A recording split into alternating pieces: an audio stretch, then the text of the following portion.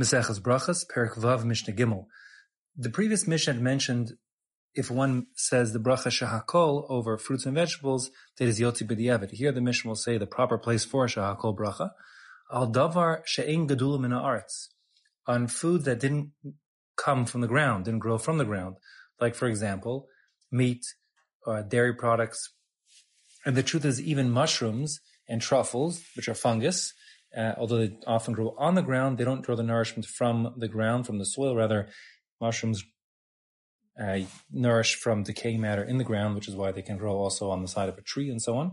So any food that didn't grow and nourish from the ground, then Omer, the bracha is shahakol, as in shahakol niyed bevaro, that everything comes through Hashem's word. The Mishnah now discusses the case of certain foods which, according to the previous Mishnayos, would get one bracha, but because they've degraded in quality, they lose their bracha status and decline to just being shahakol, according to Tanakama. So the case of the Mishnah is al ha-chometz. Chometz is vinegar. Specifically, we're talking about wine that's soured and became vinegar. So wine, the bracha is borei pri hagafen, but once it loses its special status and becomes vinegar, it no longer satisfies or makes you happy by any means. In fact, it's not even desirable to drink at all, and therefore it loses its special bracha and is just relegated to a generic shahakol, as we'll see in a moment. Val ha-novlos, same goes for novlos. According to Bartanura, novlos are fruits that fell from the tree before they were fully ripened, and they fell early. That's the Bartanura goes like the Rambam on that. Rashi in the Gemara says that novlos are fruits that were sun-scorched and they're damaged by the excessive heat of the sun. Now, the Bartanura says the halacha is like the Rambam, meaning that the halacha is that food that fell off from the tree early gets a bracha of shahakol. However, the Shulchan Aruch rules that fruit that came off the tree early gets the regular bracha of brei priya eitz, and he instead, the Shulchan Aruch goes like Rashi, saying novlos are sun-scorched and sun-damaged fruits. Val ha-govai.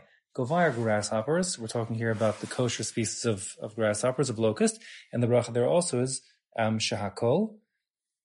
There's actually no real chiddush there because, of course, grasshoppers, like meat and fish and eggs, do not come from the ground, and therefore the proper bracha, according to everyone, is shahakol.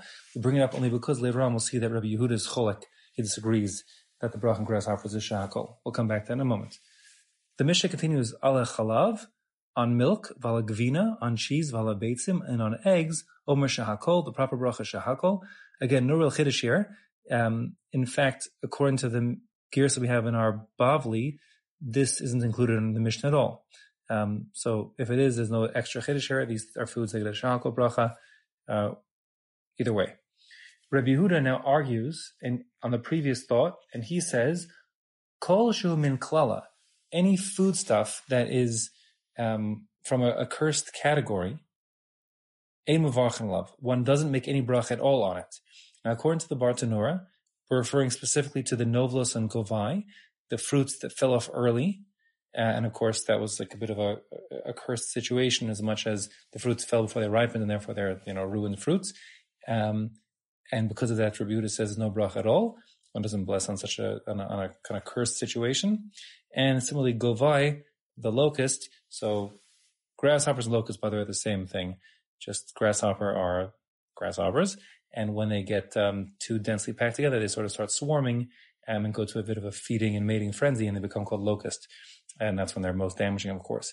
In any case, so the Mishnah here says, according to Rabbi Yehuda, since the arrival of locusts is not a happy time, they're cursed. They're, of course, one of the makos.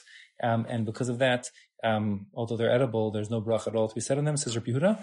However, the halacha doesn't follow him. The halacha is, like the Tanakama, that if you eat kosher grasshoppers, as well as if you eat, then the bracha is shahakol. Again, as far as immature fruits, the bracha is, according to Shulchan Aruch, actually a brei priya eitz, unlike the Rambam, makes it shahakol. And as far as vinegar goes, so interestingly, the Shulchan Aruch says there's no bracha at all to be made on vinegar, because it's damaging, it's unhealthy, it's inedible.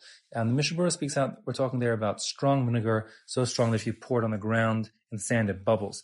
Since that's so caustic, one makes no bracha at all, but the din would then be that on, slightly acidic vinegars, and certainly vinegars outside of wine vinegars, so then that bracha would be shahakol in a scenario where one is just eating it in an amount that is palatable and it's not so acidic and damaging.